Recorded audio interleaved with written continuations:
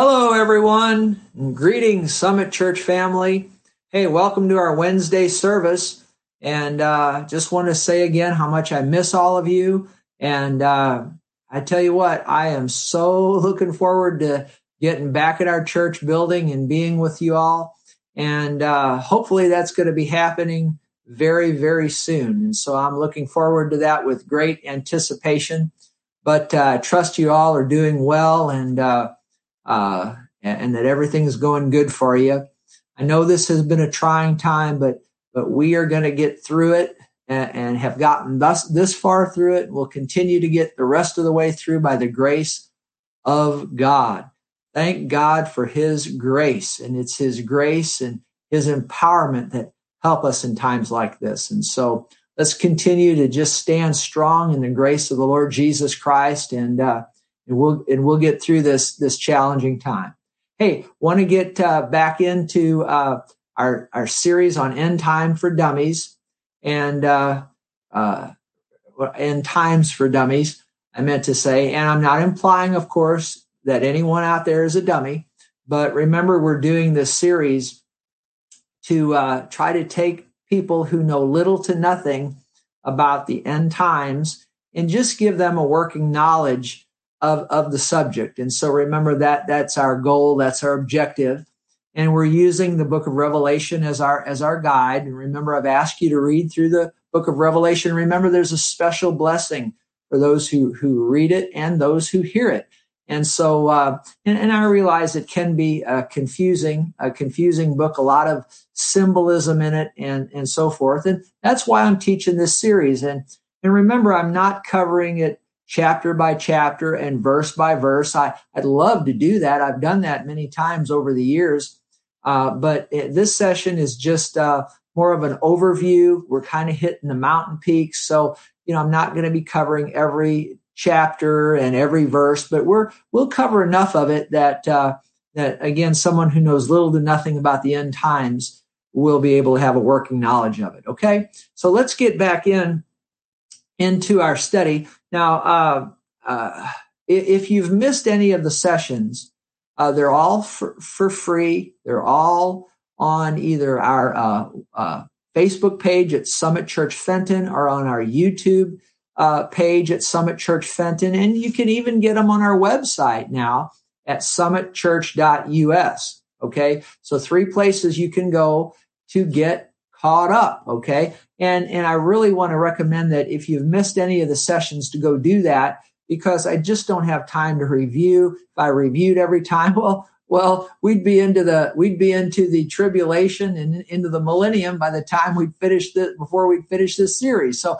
I just can't review everything. So go back and get caught up. I welcome you to do that. That'll help you get the most out of what we're going to cover today and as we move forward. So, okay, so let's move on with, I want to pick up with, of course, now I will say this. Last time we looked at the 7 seals. We've been looking at those.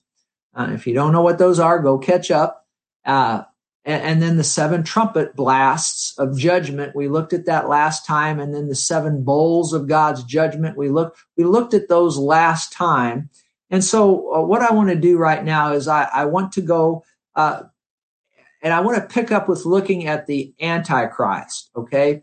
And, of course, I've said a good deal about him already. And you can get that information again in one of our previous sessions. But remember, as Jesus opened those 7 seals, the first seal that he opened was a white horse rider came forth. And we've talked about that. And this white horse rider is a counterfeit. He is known as the Antichrist.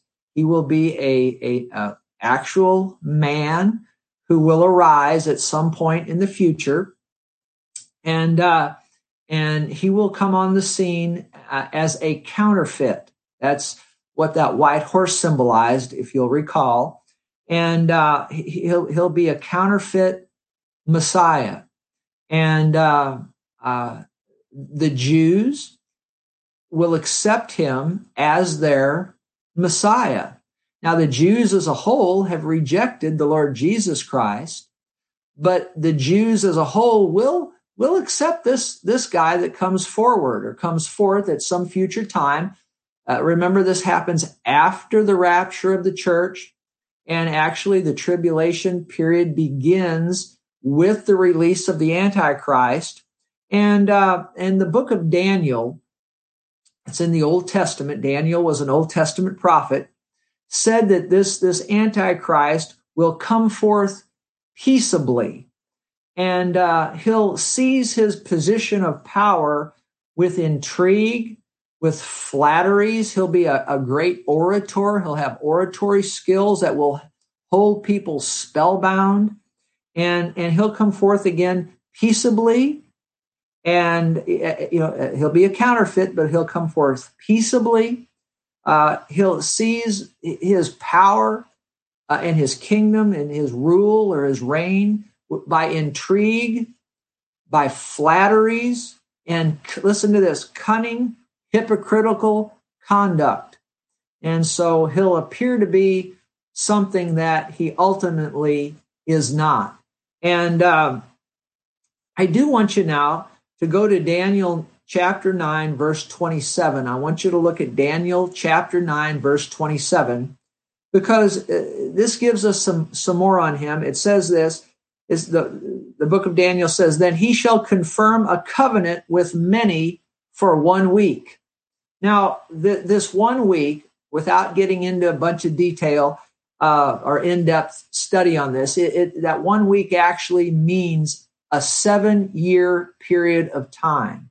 And so he shall confirm a covenant with many for 1 week or 7 years. Okay. And that's where we get the 7-year tribulation period. The tribulation period will be 7 years long. There'll be the rapture of the church, as we've talked about in a previous session. And then this Antichrist will arise. And remember, he can't even arise until the church is raptured up into heaven. And then he'll come on the scene peaceably. He'll, as I just read, he'll have great intrigue about him and oratory skills and all of that. And he'll arise from my study of it as what we've just read as a peacemaker, although he'll be anything but that will be his appearance, at least at first. And that tribulation period of 7 years will start as he confirms a covenant with many. Look at this, Daniel 9:27. He'll confirm a covenant with many for 1 week or for 7 years. Now, this covenant that he confirms, it appears to be some sort of a contract or agreement. That's what a covenant is, a contract or an agreement. And it appears from my study to be primarily with Israel. And he'll bring peace to the Middle East, to the area where Israel is and the surrounding regions. And there'll be a covenant made apparently with Israel, and it'll affect, no doubt, Israel and the surrounding region. Apparently, this Antichrist will be able to do something that hasn't been able to have been done, although it'll be short-lived, but it will be a 7-year agreement. Now, you need to know something else about the Antichrist. He will not get total control over the entire world, at least not at first. When I say at first, I'm talking about this 7-year tribulation period.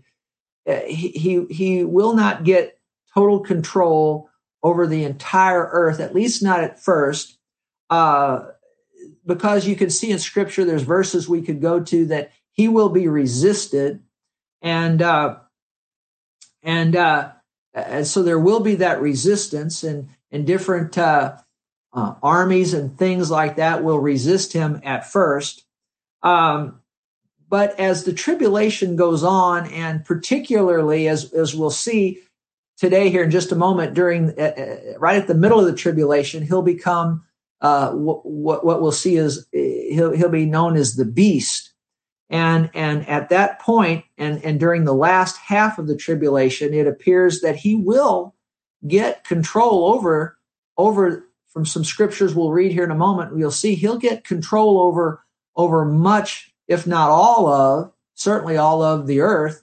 But there will always be resistors to him, and those that resist him. And we'll say more about the resistors as we go along.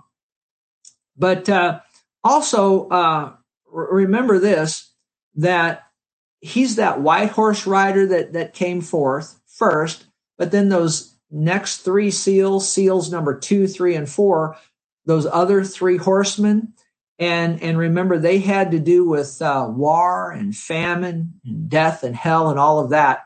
So while the Antichrist at first, during the first part of the tribulation, will be bringing peace, at least from my study of it, to the Middle East area, there will be wars and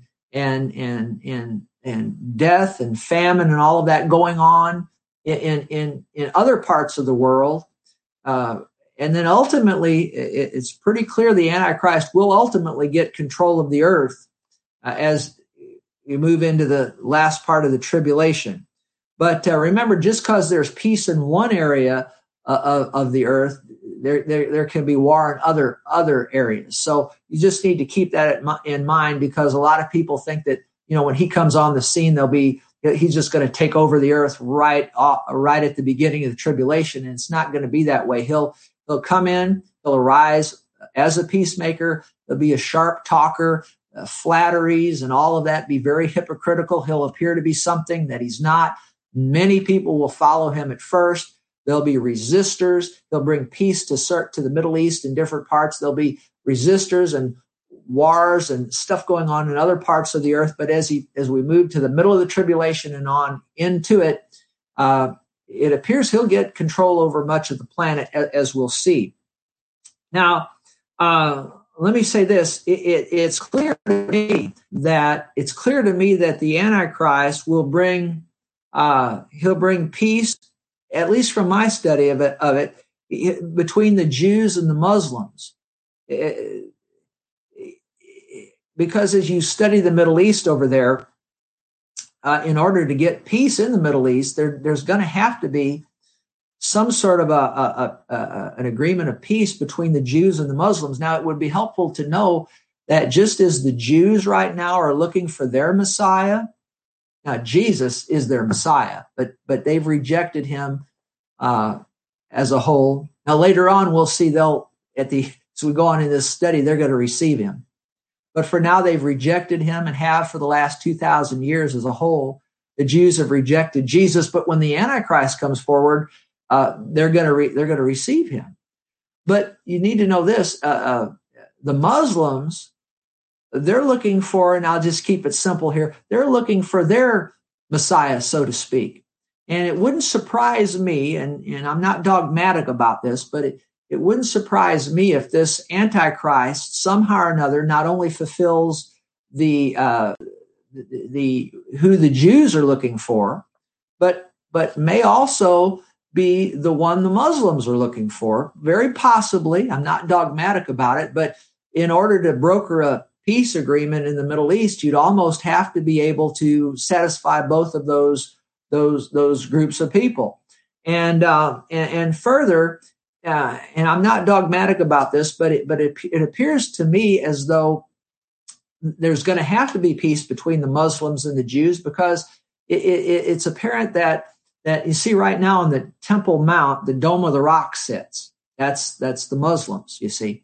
And there's going to be a temple that is going to be built or erected either before the tribulation begins or just very shortly after at some point. And I'm not dogmatic about this, but it appears as though that temple that's going to be constructed is going to have to sit where the Dome of the Rock is, because that's the Temple Mount where the Jews worship the Lord, in the Old Testament and so forth. So, now how all that's going to work out, I don't know, but I know that if you went in there now to remove the Dome of the Rock, there's going to be all kinds of war in order to get that dome, removed and have a temple built there. Somebody's going to have to bring some kind of a deal and some kind of a peace agreement to work all that out. And the Antichrist looks as though he's going to fit the bill for that. Now, I'm not dogmatic about where that tribulation temple is going to sit, but it appears it's going to have to sit on the Temple Mount because you see that the Antichrist is going to allow the Jews to have temple worship as they did in the Old Testament. And it appears that temple is going to have to sit on that Temple Mount where the Dome of the Rock is. So a lot of things are going to have to go on before all of this takes place. But nonetheless, it would take someone like the Antichrist to pull something like that off. So just some thoughts, not totally dogmatic on how all of it's going to work out, but from my study, it looks as though that's going to have to be the case. Now, notice here again in Daniel 9, verse 27. Let's look at the last part of that verse. The first part said, he'll confirm a covenant with many for 1 week or 7 years.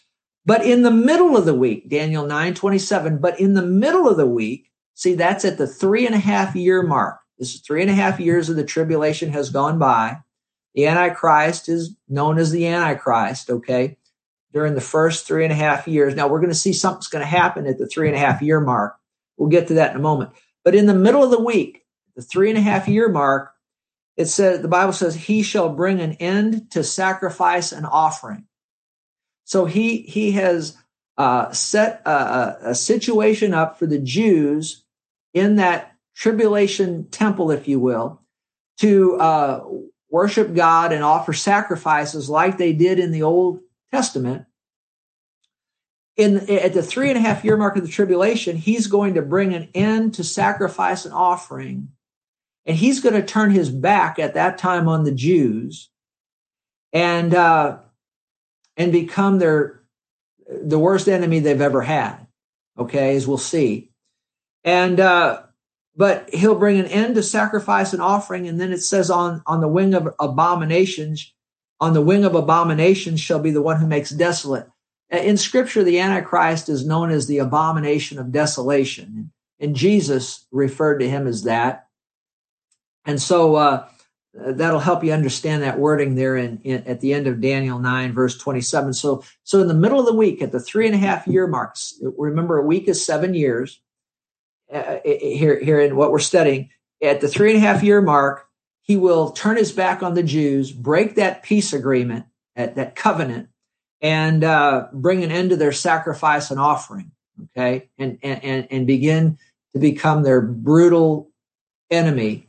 And we'll talk more about that as we go. But I want you to now go to 2 Thessalonians chapter 2, verse 3. 2 Thessalonians chapter 2, verse 3, because the Holy Spirit through the Apostle Paul gives us some more on this. He wrote to the Thessalonians and he said, let no one deceive you. This is 2 Thessalonians chapter 2, verse 3. He said, let no one deceive you by any means. For that day, now that day is talking about the rapture of the church, at least from my study of it, will not come unless the falling away comes first.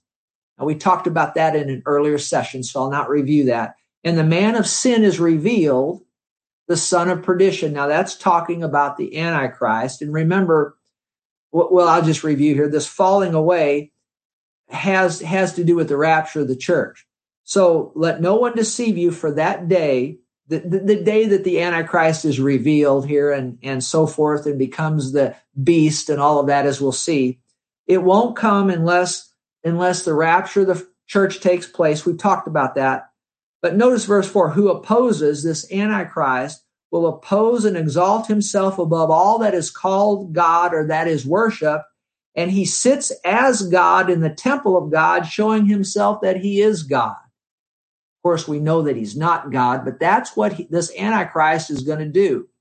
During the first 3.5 years, he's going to appear to be the Messiah of the Jews. Okay, there'll be a temple that's built, and he will allow them to worship God in that temple. But in the middle of that week, in the middle of that 7 year period, at the 3.5 year mark, he will stand up in that temple and he will turn his back on the Jews and he will declare himself as Almighty God. Can you think about that? Think about that. Just think about that. So to just kind of review, the rapture takes place, the church is caught up, the Antichrist comes on the scene as a peacemaker. For 3.5 years, he appears as the Messiah. But in the middle of that week, in the middle of that 7-year period, he will turn his back on the Jews, and he will declare that he himself is God Almighty. Think about that. Think about that. Okay, now, having said that, let's look a little bit more at this Antichrist and what happens in the middle of that tribulation period. Go to Revelation 13, verse 1. Revelation 13, verse 1. John says this, "Then I stood on the sand of the sea, and I saw a beast rising up out of the sea." So now, see, this is where this Antichrist he becomes known as the beast. And this happens in the middle of the tribulation period when he stands up in the temple proclaiming himself to be God. This will give us more on that. Let's go to Revelation 13, verse 1. John said, "I stood on the sand of the sea, and I saw a beast rising up out of the sea, having 7 heads and 10 horns, and on his horns 10 crowns, and on his heads a blasphemous name." Now, this beast and all of this is symbolic. It has to do with world kingdoms of days gone by. So I'll not get into the depths of what all this means. 10 horns has to do with 10 kings that will be in power in the earth when the Antichrist arises. And anyway, verse 2 says, "Now the beast which I saw was like a leopard. His feet were like the feet of a bear, his mouth like a lion." This has to do again with world kingdoms of days gone by. The significance here is if you look at these world kingdoms back in the book of Daniel, if we had time, I'd go through all of it with you. But if you look at all these animals are symbolic of world kingdoms. And the reason it's brought out here is the Antichrist kingdom will have it'll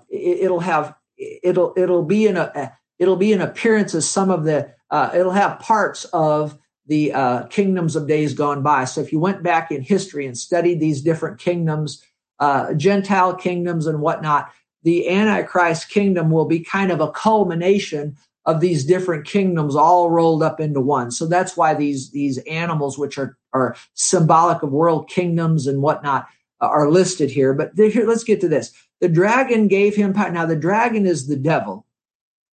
The dragon gave him power. Now, if you would read back up in verse 12, you can see, read back up in chapter 12, and you can, and I'm not going to go through all chapter 12, but if you go back to chapter 12, you can see that this dragon is the devil, and he's cast to the earth. And I personally believe that at the middle of the tribulation, when the devil is ultimately cast to the earth, he's going to, in my opinion, incarnate this Antichrist. And in the middle of the tribulation, 3.5-year mark, is when I think the Antichrist is going to become incarnated with the devil. The devil's going to enter him. Now, he's been under the devil's influence all the way through, but the first half of the tribulation. But at the middle of the tribulation, I believe he's going to be incarnated with the devil. And notice the dragon or the devil gave him power, his throne, and great authority. And I saw, now watch this, and I saw one of his heads as if it had been mortally wounded. Now we'll see that the Antichrist, there's going to be an assassination attempt made on his life with the sword. We'll see that later. So apparently someone stabs him, apparently, and he's mortally wounded. Looks like he's going to die, but then the Bible says, and in verse 3 here of Revelation 13, and his deadly wound was healed, and all the world marveled and followed him.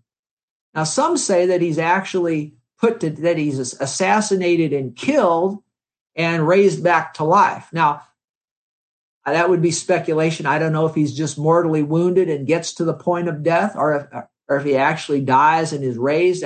But whatever the case, he's going to be an assassination attempt. He's going to survive it, be healed, totally fine. And the whole world, now notice here, all the world marveled and followed him. Think about that. So he doesn't have control over the the entirety of the world during the first half of the tribulation. But apparently when this event takes place, he's going to gain power over the rest of the earth. I'm glad we're going to be in heaven at that time. We don't have to fool with this guy, but we need to be aware of it nonetheless. Okay. So verse 4, so they worship the dragon, that's the devil, who gave authority to the beast, and they worshiped the beast, saying, who is like the beast? Who is able to make war with him? And he was given a mouth, speaking great things and blasphemies, and he was given authority to continue 42 months. Well, that's 3.5 years. That's the last half of the tribulation period. Then he opened his mouth and blasphemed against God, to blaspheme his name, his tabernacle, and those who dwell in heaven. See, we just read that over in Thessalonians, you see. And it was granted him to make war with the saints and to overcome them. See, there'll be people here on the earth. We talked about there's a rapture of the church. There's that mid-tribulation rapture. There's that rapture of the 144,000 Jewish evangelists. But there'll also be people, as we'll see, getting saved during the last half of the tribulation. And he's going to be granted to make war with them and overcome them. And authority was given him over, notice this, every tribe, tongue, and nation. So that shows me he's going to have world-reaching authority. And all who dwell on the earth will worship him. Think about that. All who dwell on the earth will worship him. There's a group of resistors, those whose names have been written in the book of life of the Lamb slain from the foundation of the world. Well, this indicates to me that there's going to be people getting saved during the last half of the tribulation under the ministry of the two witnesses, which we'll talk about in just a moment. And they will resist. They will resist the Antichrist. Some of them will resist even unto death. We'll talk about that in a moment. But interesting, isn't it? Interesting. And again, comforting to know that if we've placed our faith in the Lord Jesus Christ, right now, you're listening to me, put your faith in Jesus, receive him, you'll be able to miss out on all this. So that's good news. So anyway, now we've got the Antichrist becoming the beast, but he's going to have somebody working in conjunction with him known as the false prophet. Now look at Revelation 13, verse 11. John says, I saw another beast coming up out of the earth who had 2 horns like a lamb and spoke like a dragon. Again, this is symbolic. Horns like a lamb, that if you studied into it, that's authority, actually religious authority. This is going to be a religious leader, and he speaks like a dragon. Is going to have a very authoritative type voice, and he'll rule with authority. This is going to be a religious figure known as the false prophet who serves side of the Antichrist who has become the beast. So you're going to have 2 of these guys going on, the Antichrist who's the beast, and then this false prophet who works as his religious leader or figure. And there'll be a one world religion at that point under this false prophet. And notice verse 12, he exercises all authority of the first beast in his presence and causes the earth and those who dwell in it to worship the first beast. That's the Antichrist, whose deadly wound was healed. So we just read about that.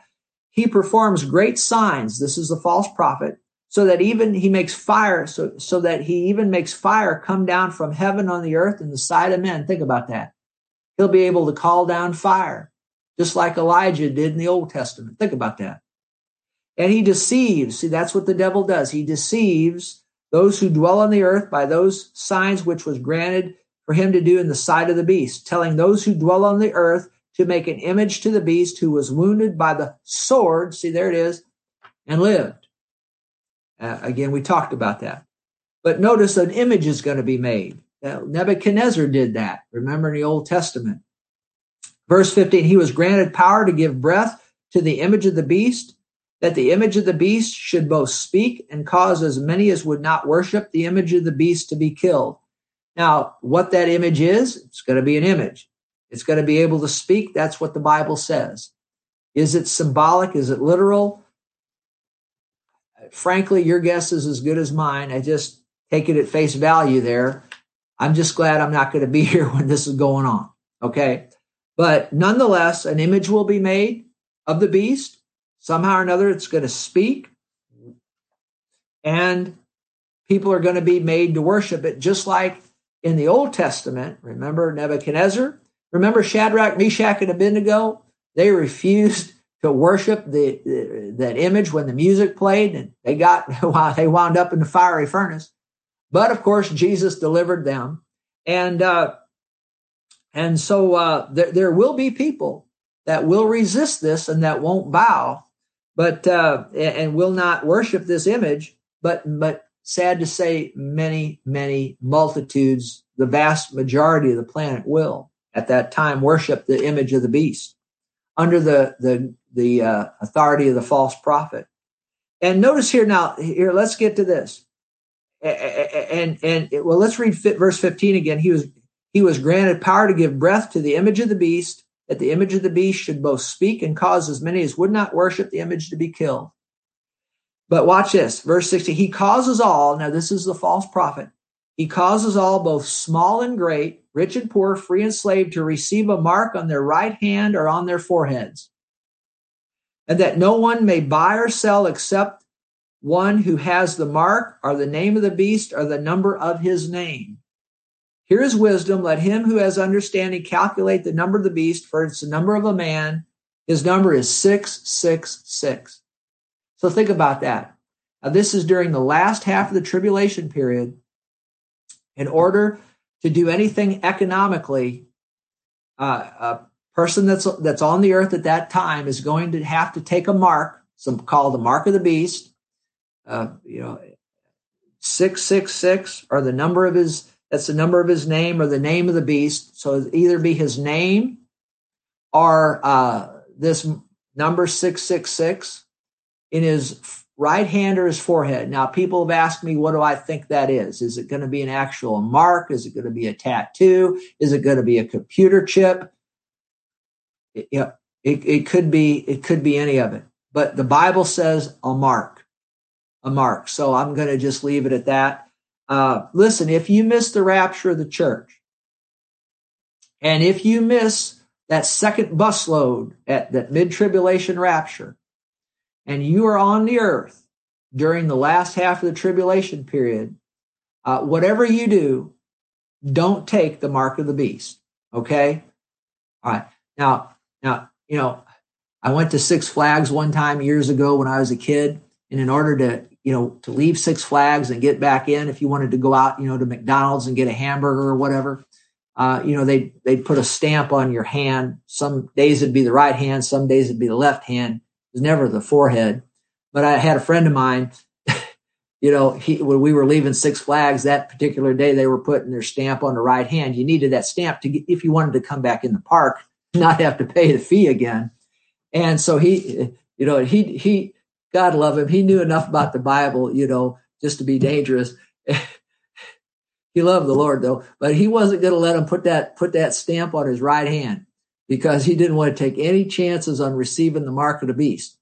Well, you can't receive the mark of the beast right now because we're not even in the tribulation period, much less the last half of the tribulation period. So I've always thought that was kind of humorous, but he wasn't taking any chances. And so, God bless him. I mean, listen, in all seriousness though, if you're on earth and you're listening to me and it's the last half of the tribulation period, do not take that mark in your right hand or your forehead, because we'll see as we go in this study, it'll cost you your eternal soul. And you'll go to hell for eternity, into the lake of fire, if you receive that mark in your right hand or forehead. So it's no laughing matter. Okay, but we're not in the tribulation now, so you don't have to worry about the mark of the beast at this time. Again, I don't want to be here on the earth when this is going on. Now, also, go to Revelation chapter 11. Remember, this book of Revelation is written in panoramic order. I've explained that. So not all chronological. So now I want to move back and look at something else that's going on during the last half of the tribulation period, while the Antichrist, he's now become the beast, the false prophet, and the mark of the beast and all of that. There's something else going on during this last half of the tribulation period, and it's found in Revelation chapter 11, verse 1. It's known as the two witnesses, the ministry of the two witnesses. And remember, God always keeps a voice in the earth. And remember, now it's the church. Once the church is raptured, it'll be that 144,000 Jewish evangelists that we talked about. And then after them, they minister, during the first half of the tribulation. Then during the last half of the tribulation, it'll be these two witnesses. Okay, so let's read about them. Revelation 11, verse 1. Then John says, I was given a reed like a measuring rod, and the angel stood saying, rise and measure the temple of God, the altar, and those who worship there. See, that's that temple that we talked about just a bit ago. But leave out the court, which is outside the temple. Do not measure it, for it has been given to the Gentiles, and they'll tread the holy city underfoot for 42 months. Well, that's 3.5 years, the last half of the tribulation. Now watch this. And I will give power to my two witnesses, and they will prophesy 1,260 days clothed in sackcloth. Well, 1,260 days, that's 3.5 years. So they're going to minister during the last half of the tribulation period, during the last half of that 7-year period, which is 3.5 years, okay? And he says, I'll give power to my two witnesses, and they'll prophesy for 3.5 years. These are the two olive trees and the two lampstands standing before the God of the earth. Symbolic. I'm not going to get into all that. I will say this. Who are the two witnesses? I've been asked that many times over the years. My opinion is, and I think it's clear, it will be Enoch and Elijah.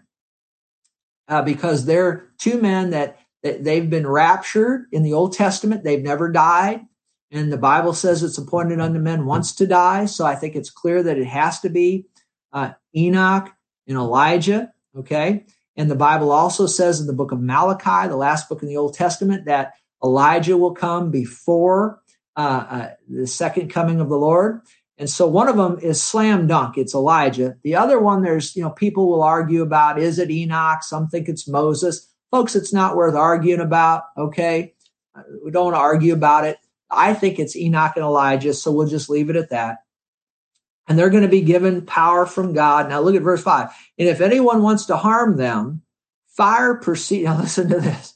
If anyone wants to harm them, fire proceeds from their mouth and devours their enemies. Now think about that.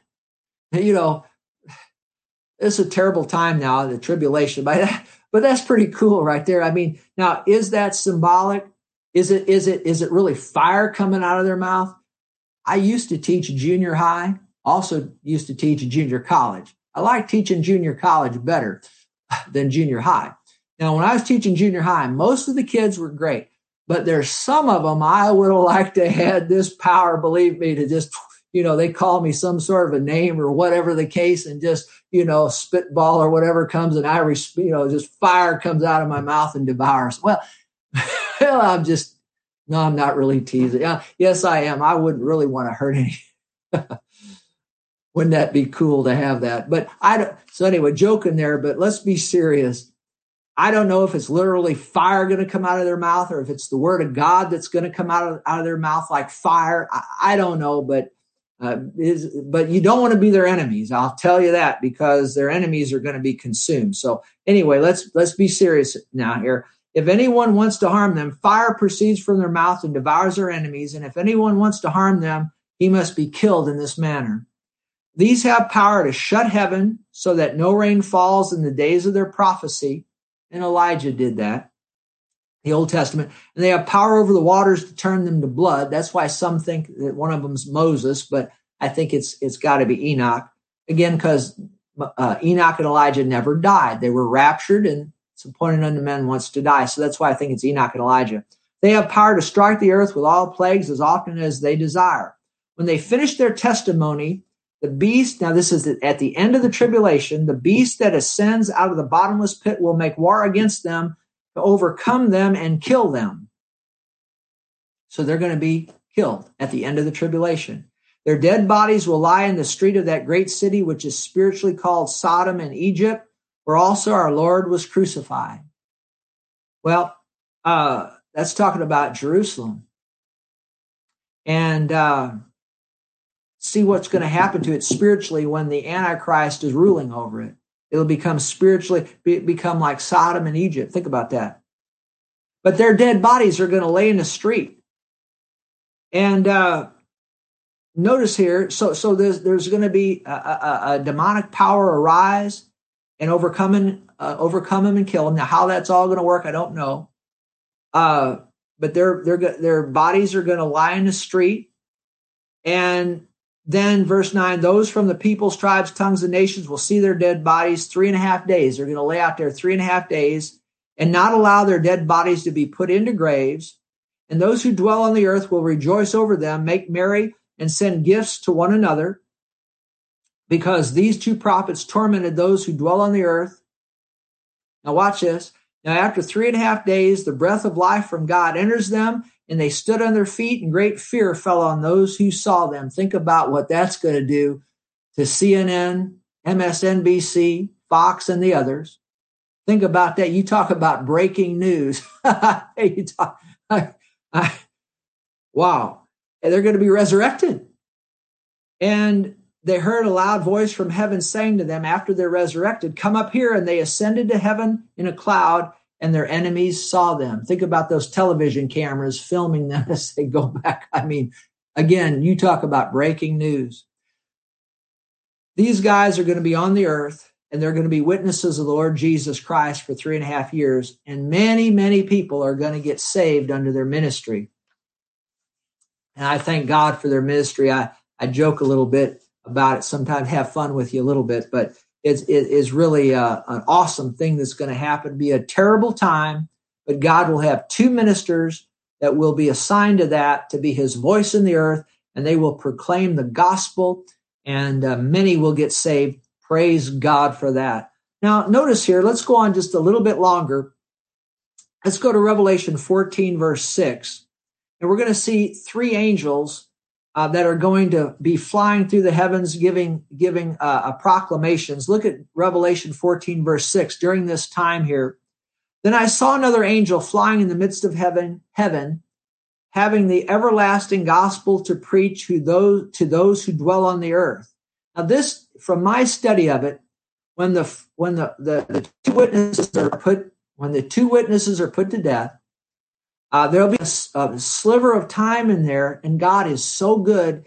He's going to have an angel, because angels typically don't preach the gospel now.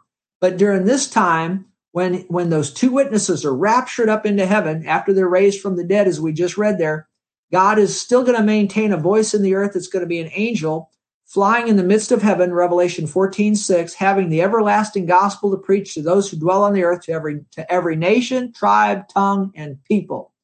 God will get his message out ultimately, as Jesus said, our Lord said, to all the earth before the end come. And that angel actually is going to finish that job. Okay, the church, and then the 144,000, and the 2 witnesses, and then that angel. God is so good. He is going to give everybody an opportunity to hear the gospel of the Lord Jesus Christ. And then this angel is going to say with a loud voice, fear God and give glory to him, for the hour of his judgment has come, and worship him who made heaven and earth, sea, and springs of water. Then there's going to be another angel, and he's going to be saying this in verse 8.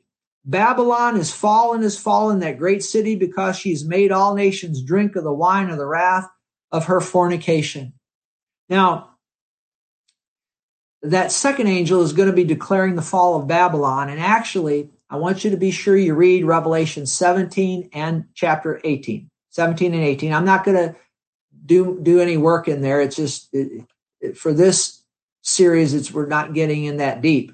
But in Revelation 17, Mystery Babylon is going to fall. And what that is every religious system. Now, you know, every religious system apart from Christianity is false.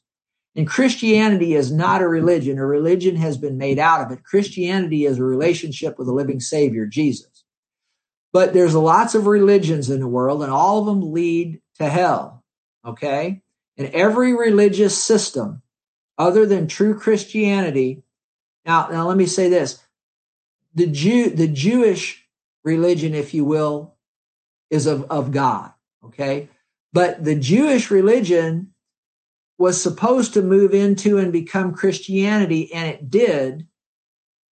But the bulk of the Jews, as we've already said, have rejected Jesus. So I'm not downplaying Judaism at all. But Judaism brought us to Christianity. You see what I'm saying? All right. But having said that, all other religions are false, and they will be judged by God in this time, and they will fall. And then Revelation 18 is the fall of Babylon itself, literal, what's known as literal Babylon. And that's the fall and the collapse, complete and total collapse of all the economic systems of the world. And this angel is proclaiming that. Okay. So just wanted to let you know what this angel was talking about when it's talking about the fall of Babylon. Okay. So there it is. And then let's go to verse 9. This is Revelation 14, verse 9. Now listen to this. Then a third angel followed them, saying with a loud voice. Now listen to this. If anyone worships the beast and his image and receives his mark on his forehead or on his hand, he himself shall also drink of the wine of the wrath of God, which is poured out full strength into the cup of his indignation. He shall be tormented with fire and brimstone in the presence of the holy angels and in the presence of the Lamb. Think about that. And the smoke of their torment ascends forever and ever. They have no rest day or night who worship the beast in his image and whoever receives the mark of his name. So here, this angel is warning people, do not receive the mark of the beast. Do not receive the mark of the beast. God's a good God, and he's warning people, do not receive the mark of the beast. So that's what the third angel is proclaiming. And then verse 12 here, let's read verse 11 again. And the smoke of their torment ascends forever and ever, and have no rest day or night, who worship the beast and his image, and whoever received the mark of his name. So that's why I said you don't want to receive the mark of the beast, because it'll cost you your eternal soul. Then verse 12, here is the patience of the saints. Here are those who keep the commandments of God and the faith of Jesus. Then I heard a voice from heaven saying to me, write, blessed are the dead who die in the Lord from now on. Yes, says the Spirit, that they may rest from their labors and their works follow them. And so there will be people who do not receive the mark and who follow Jesus during the last half of the tribulation and keep God's commandments in the faith of the Lord Jesus Christ. And those people who are put to death, they die in the Lord, and they're blessed, okay? And they rest from their labors, and they'll be rewarded for whatever good works they had during that time. Now, and however God's going to do that, that just speculation at best, but it's what the Bible said there. Now let's conclude here now. In Revelation 20, verse 4, John says, and I saw thrones, and they sat on them, and judgment was committed to them. Now here's why I want to read this verse. Then I saw the souls of those who had been beheaded. Now notice that, beheaded. That wasn't long ago in the news. A couple years ago, you were seeing beheadings going on, weren't you? Well, this is what's going to happen during the last half of the tribulation. He said, I saw the souls of those who had been beheaded for their witness to Jesus and for the word of God, who had not worshiped the beast or his image, and had not received his mark on their foreheads or on their hands. So during the last half of the tribulation, the Antichrist will be the beast. He'll have the false prophet by his side. The ministry of the ministry of the two witnesses will be going on. You'll have the ministry of the angels. We just read about all of that. And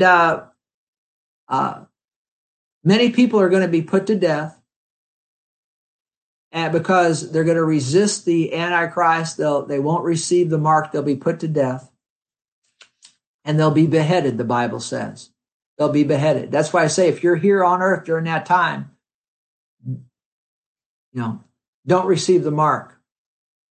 You say, well, wait, if I don't receive it, I won't be able to buy or sell, and they're going to cut my head off. Well, you'll be better off to not be able to buy or sell And you'll be better off to let them cut your head off, because you'll make heaven if you have faith in Jesus. But if you receive that mark, it'll cost you your eternal soul. And you'll wind up in the lake of fire forever and ever. Again, I'm glad that we're not going to have to fool with any of this stuff. We'll be in heaven, but we need to know it. God gave it to us in the book of Revelation. We need to study it, look at it, okay? So I want to read verse 4 again. I saw thrones, they sat on them, judgment was committed to them. Then I saw the souls of those who had been beheaded for their witness to Jesus and for the word of God, who had not worshipped the beast or his image, and had not received his mark on their foreheads or on their hands. And we just read where it said, here's the patience of the saints. Here are those who keep the commandments of God and the faith of Jesus. Blessed are the dead who die in the Lord. See, these people didn't receive the mark of the beast. They had faith in Jesus. They couldn't buy or sell. It ultimately cost them their head being cut off, but they made heaven. And that sure beats going to hell. And then if you recall, and I'll close with this, in Revelation 6, verse 9, I just want to go back. Remember, these 7 seals are being opened, as we said, during the entirety of the tribulation. If you go back and look at the 5th seal, remember, this is Revelation 6:9. Then I opened the 5th, then he, Jesus, opened the 5th seal. I saw under the altar the souls of those who had been slain for the word of God and for the testimony which they held. See, this 5th seal is talking about the people here that had been put to death for the cause of Christ during the tribulation. And we just read about them here. They wouldn't receive that mark. They had faith in Jesus. They couldn't buy or sell. Their heads were cut off, but their spirits went to be with the Lord. And where did their spirits go? To be with the Lord. But let's read this. I opened the 5th seal. I saw under the altar the souls of those who had been slain for the word of God and for the testimony which they held. Now this is Revelation 6:10. And they cried with a loud voice, saying, how long, O Lord, holy and true, until you judge and avenge our blood on those who dwell on the earth? And then a white robe was given to each of them. See, there's that gown of salvation. It's a free gift through faith and faith in Jesus and your testimony for him. And so they were given that white robe. They're in heaven with the Lord. And it was said to them that they should rest a little while longer until the number of their fellow servants and their brethren would be killed as they were. Well, these people here were beheaded, was completed. Think about that. Some very sobering things, friends. Some very sobering things. And again, it's important that we miss out on all that. How do you say, Pastor Terry, how can I be sure I miss out on all that you just read today and last week, those trumpet judgments, those bowl judgments? I don't want to be on the earth during that time. How do I miss all that? Well, the Bible says God's not appointed us to wrath, and whoever calls on the name of the Lord shall be saved. So if you're out there and you've never become a Christian, for real Christian, you've never gotten saved, here's how you do it. Just with a repentant heart, from your heart, say, Heavenly Father, go ahead and pray it with me. Heavenly Father, God in heaven, I've missed it. I've sinned. I repent. I turn from my sins. And right now I call on the name of Jesus. Jesus, come into my heart. I receive you as my Lord. I believe that God raised you from the dead, that you died on the cross for me. You shed your blood for me. You were buried and you rose from the dead, and you are seated at the right hand of God. And I call on your name now, and I say, Jesus, you are Lord. You are my Lord. Come in and live big in me. Just that quick. In Jesus' name, amen. You just that quick. Turn your heart to the Lord. And that faster than you can snap your eyes or blink your fingers, you get saved. Miss hell and make heaven. But I want to tell you this, people that do get saved live for the Lord the rest of their lives. Doesn't mean you don't ever miss it. You do miss it some here and there, but when we miss it, we can confess our sins, and he's faithful and just to forgive us our sins. I'm concerned about people that just say a little prayer and their life never changes. just a prayer in and of itself won't save you. But if you'll pray what I just prayed right there, and you mean it from your heart, you get born again. You'll become a child of God. Your name will go in the Lamb's Book of Life. You'll miss hell. You'll make heaven. And the rapture takes place in your lifetime. You'll go into rapture. And if the rapture doesn't take place in your lifetime and you go by way of the grave, when you die, your spirit will leave your body and you'll go to be with the Lord. So you're a winner either way if you know Jesus. But anyway, hey, I hope you enjoyed this today. And hey, we'll pick up on Sunday with our series on who did it, God or the devil. And then we'll pick up with this with the book of Revelation next Wednesday. All right. God bless you. And we'll hope to, again, Summit Church family, hope to see you real soon at our building. We'll keep you posted on when that's going to be. Okay. Hey, and if you enjoyed this today, if you got anything out of it, message me, Facebook me, email me, text me, send me a smoke signal. I don't know, but just let me know you're out there. Okay. It blesses me to know that you're out there and you got something out of it. Okay. God bless you. Bye-bye.